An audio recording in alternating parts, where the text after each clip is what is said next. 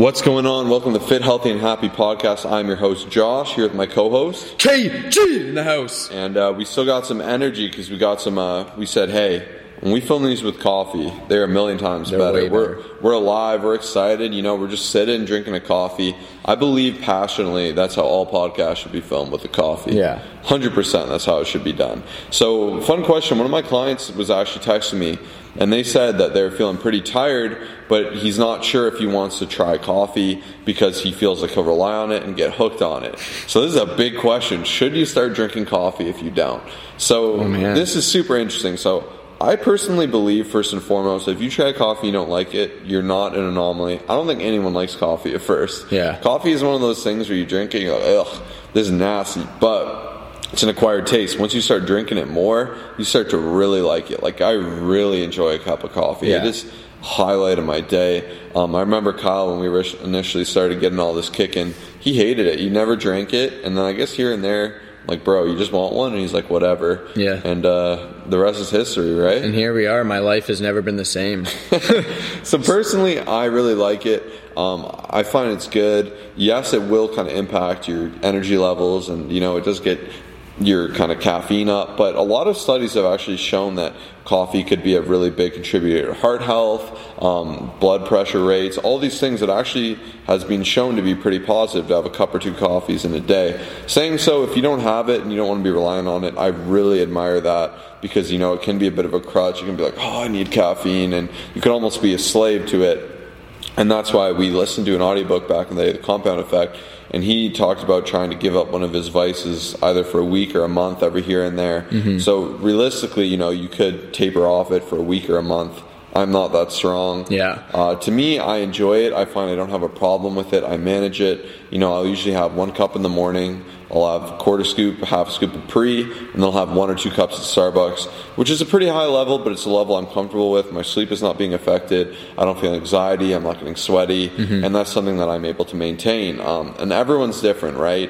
But, especially, too, if you don't have it, you could try a cup a day, see how you feel. But if it's something you just want to avoid and you're proud that it's not part of your life and you don't care, that's fine, too. It's a very personal decision, but it's not like it's inherently bad for you.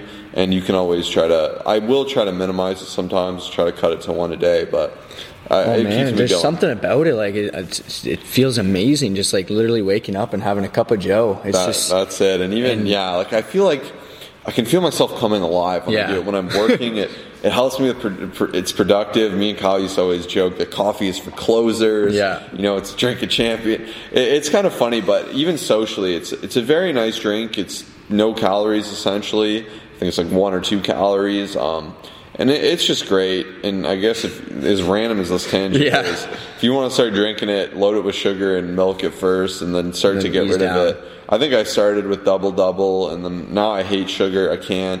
Milk's okay, but I'm getting closer to black. I'd say I have probably half a milk in my coffee now, not even 1 milk. Americans are super weird. A lot of places in the States, they don't do milk. No, just cream. So if you are doing that, make sure you're logging that, because that'll add up. That's like 60 to 100 calories a cup. We tell all our clients that, because little things like that, and then like all the sauces, that'll add up. But yeah, enough of coffee. There's their title. Should you drink coffee? Should you drink coffee? I'd love to do a poll or something, but that's not how podcasts work, so whatever. Okay, so our next question, and this is a fun one. It's tips for your first powerlifting meet. So we actually have a really good video on this.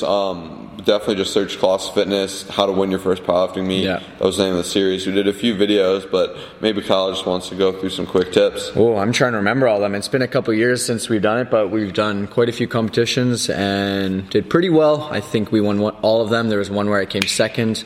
Not proud about that, but it's all good. Let me see. You obviously want to make sure that...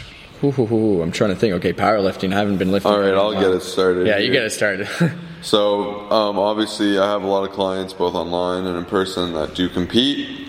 So if you want to do powerlifting meet, just go for it. That's my best advice. Run a proper program. So obviously, start your volume phase, build up your strength, and peak up to those heavier numbers over time. But the main takeaway is make sure you have someone monitoring it. Powerlifting is very technical, so where a lot of my clients get confused, especially when I program with them, they're like, oh, today was easy, I had reps left in the tank, I could have added more weight, should I? And I always say that's not really how powerlifting works. Powerlifting, you'll usually train based off of RPE or percentage-based training. I like to use a mix of both. Usually I'll use, a little bit of both, but percentage-based training to me is my favorite. So there's percentages for ranges of your PRs you should hit, and you have to be very technical about it. You're not always maxing out. You need to back off. You need to do adjusted volume. You need to do overloading volume. You need to do AMRAPs. It's very, very finicky and technical. So more than anything, have a good program, have good form. But past that, don't be shy. It's a very supportive and good community. Get the proper gear. Knee sleeves, I recommend. I was very against them for a while. I'm like, oh, it's a headache. It's an extra thing to put on. But what a knee sleeve will do for you, and even people that squat light, I recommend them. It'll assist you a little bit, obviously, because it's silicone. It'll help give you a little extra bounce. Maybe, if anything, I'd say it'd give you 3 to 5%. There's my random number. But the reason I really like them, it's the same as a knee brace. What it does is it keeps your knee joint warm.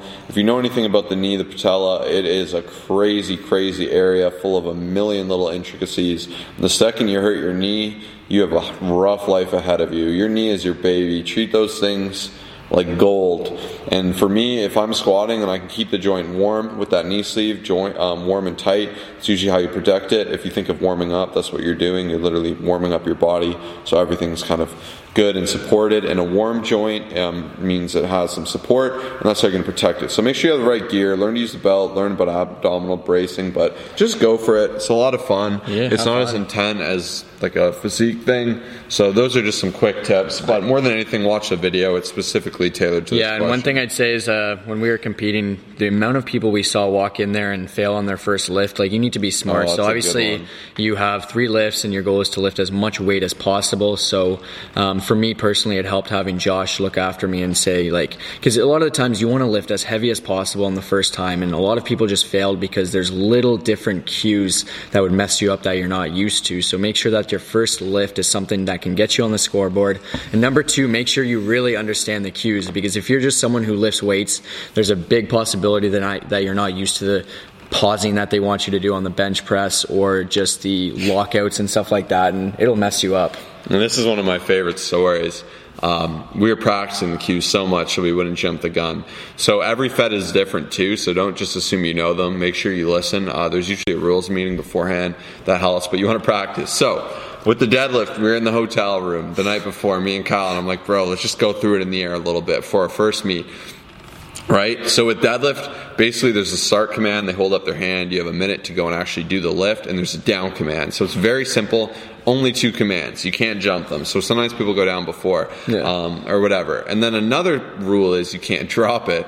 So I say, Kyle, let's see it. So Kyle walks up. He goes, gets all fired up. He grabs the bar, mixed grip, lifts it up. I say down, he goes, and he drops it. Even though it's just the air and we're goofing around. It was just so funny because he looked so guilty after, like he jumped the command. But as silly as it is, the more you can practice it, the better. And that's why, too, like, my personal training clients get it the best because I'm there with them. And it's just super easy and it's nothing of concern. But more than anything, Kyle's first point, I really want to drill that home. You have 3 lifts. Your first one, just get on there. There's so many people, other coaches, people I know, and they have their clients going like 4 for 9 or 3 for 9 at their first meet. To me, that's just goofy. It makes no sense. First one, get on there. Second one, go 98 to like maybe 100, 102%, depending on how you're peaking. And then the third one, it's up to you. If you want to do something you can hit it. If you want to shoot for the stars, go for it. But there's no need to be like going 3 for 9 or being goofy. And, I see people, they have a great bench. They'll have a great bench, and then it comes to squat, and they have such a high weight, they just fluke out because they missed their squat 3 times. And that's just ridiculous to me, because I'd rather just get my token, and then if you want to shoot, start to shoot. There you go. That's a cool one. Great question. What are your top 3 exercises to add mass to the chest? Definitely the barbell bench press. I just feel like that's been a staple. What else do we got? I'd say some type of fly, whatever it is. Dumbbells are obviously, they've never done us poorly. You could do a cable fly. And then what else? What else do we got here? Say thrash that sucker up. I like pullovers. Pullovers are really good. I've been liking them lately. I didn't like them for a bit. They help your split. They help with the top. Chest mass, yeah, you just want to go heavy. Just put some load on there. Incline barbell, flat barbell. Dumbbell press is going to be the best. It's been shown to have the highest activation ratio when they tape someone up to a machine. So if you want most muscular activation per se, do some heavy dumbbell press. It's unilateral work.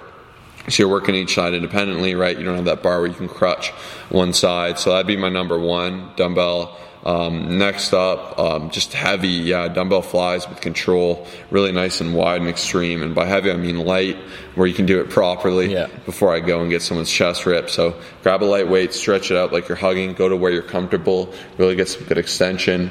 And then, definitely incline presses will help with that upper chest as well. But most chest exercises are awesome. That's why people like training it. It's a really fun muscle. Yeah, you really can't go wrong with any of them, as long as you make sure your form is correct. For those of you, here's a quick plug: search Colossus Fitness form guide or form playlist, and we have over 40 exercises right now to date teaching you how to do all of these exercises properly. Okay, this is a fun one. This is from another one of my clients, Ken. I'm not sure if I should DM this here Insta from Alex Monday. Okay, sorry. So what he said was he's wondering how people like Nick Bear, this is another YouTuber, a person who we actually met up with in Texas recently, and I guess what he's doing is he's able to train his cardio system and powerlift at the same time. So I think he was doing a half marathon or something like that. Yeah, I think he did a full actually. Oh yeah? He just did, and I saw some videos half. Oh, got you. So I guess he's doing a marathon and powerlifting. And okay, so these are two completely different goals. Even the body, it's kind of interesting, but studies were done. If you start with cardio, your body will kind of go into that mode to work that kind of fiber of muscle, whereas if you get into heavy weights, your body will work there. So they are contradicting goals.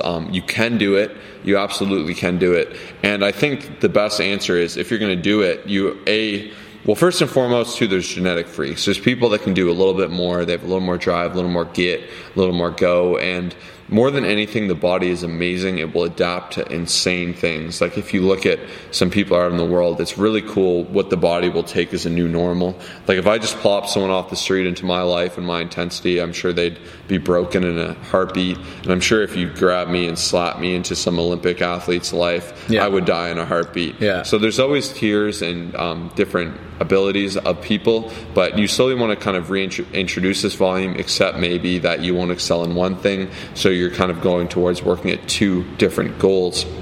So for him, he probably had to step back, lower the weights a bit when he can, lower the volume, focus the running as well. And it definitely can be done, but it's just a bit of a paradigm shift. And if it's something you want to do and you want to train both things, like look at CrossFit athletes. You just got to learn how to taper and manage your volume accordingly. Yeah, and you have to look at someone's background and where they came from and what they're used to. Because someone like this guy, like obviously being in the military and serving and doing what he did for many years, he had a lot of expertise with just constant weight training, as well as like all the rucks and all the cardio. So if you're not in that position, you've definitely got to be able to build up, and it's all a matter of where they came from and the volume that they've been able to introduce over time to be able to handle all of it. Beauty. Next question. I find myself always hungry, especially for sugary and carb-loaded food, around 2 to 4 p.m. daily, even though I'm eating about 450 to 500 calories for breakfast and for lunch. Do you guys have any recommendations so I can control my cravings better? Maybe add more calories to my meals? Normally I consume about 1,400 total. So this individual concerns 1,400 total, and they'll finish about 1,000 early in the day, but they're still super hungry around 2 to 4. So first and foremost, I'd probably guess that this is nearing the end of your workday. Obviously, this is an assumption, but boredom is a huge role. When I'm bored, I got nothing going on. I'm like, I should eat something. I'm hungry. Yeah. You know when you're so busy and you forget to eat, and you're like, oh shoot, right? So when you're bored, food is fun. There's so many good foods. Even Toronto here, we could get something from anywhere in the world, probably from a 5-minute drive. Like it is absolutely insane. So a lot of that is going to be mental.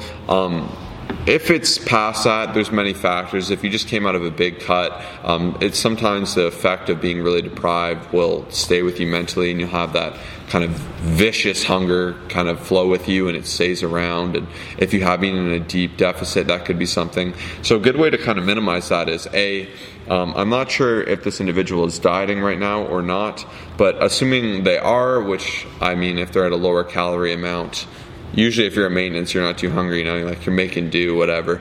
But easiest thing you do is do a quick diet break or carb refeeds. And the purpose of this is to kind of replenish and refuel your hormones back to normal levels, so your satiety signaling will be better. Usually when you're deep in a diet, your body just wants quick nourishment, so it'll want to reach for glycogen-dense, sugary foods, and that's kind of what it's going to gun towards. So by taking advantage of these mechanisms to kind of better control your training, it can be a lot less painless. You might stretch it out a bit more, and it will help limit these things. So could be that, it could be hunger, could be many things. I wouldn't necessarily add any more. It seems like you have a pretty good split. You can play with splits more. You could try fasting, skipping breakfast, doing a bigger lunch, having a bigger dinner. You could try 6 meals, 8 meals. Really what's best for you. Yeah. Meal frequency has been shown to be less important behind actual calorie consumption, how much protein you're having, your actual split of carbs and fat, and then meal timing comes in last. It's a very small factor. So play and see where you feel the best.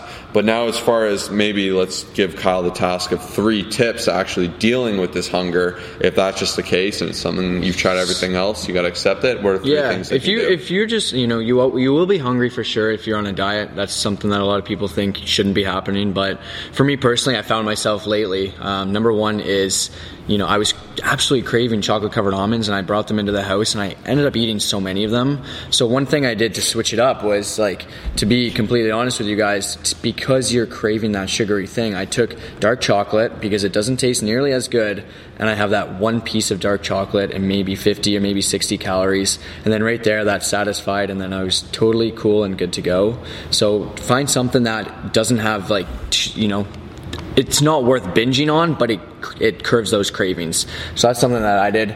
Sparkling water is another thing that I'll always try to do, like sparkling water, amino acids, because it's literally 0 calories, and it'll get you to the point where you're not consuming any calories, but it's filling you up and curbing those cravings. And on top of that, even just drinking water. Like a lot of times, like Josh was saying, you're bored, you're stressed, you're just wanting food for the sake of eating food. So if you're drinking water and you're realizing, okay, I'm not actually that hungry, then that's probably a good thing, and you can push it past. But even little things like cucumber or celery or pickles or whatever it is that are very low in calories, you can push yourself to not want to eat right away and to push it longer and curb those cravings. Yeah, and another good tip too is look at actually the density of the food you're eating.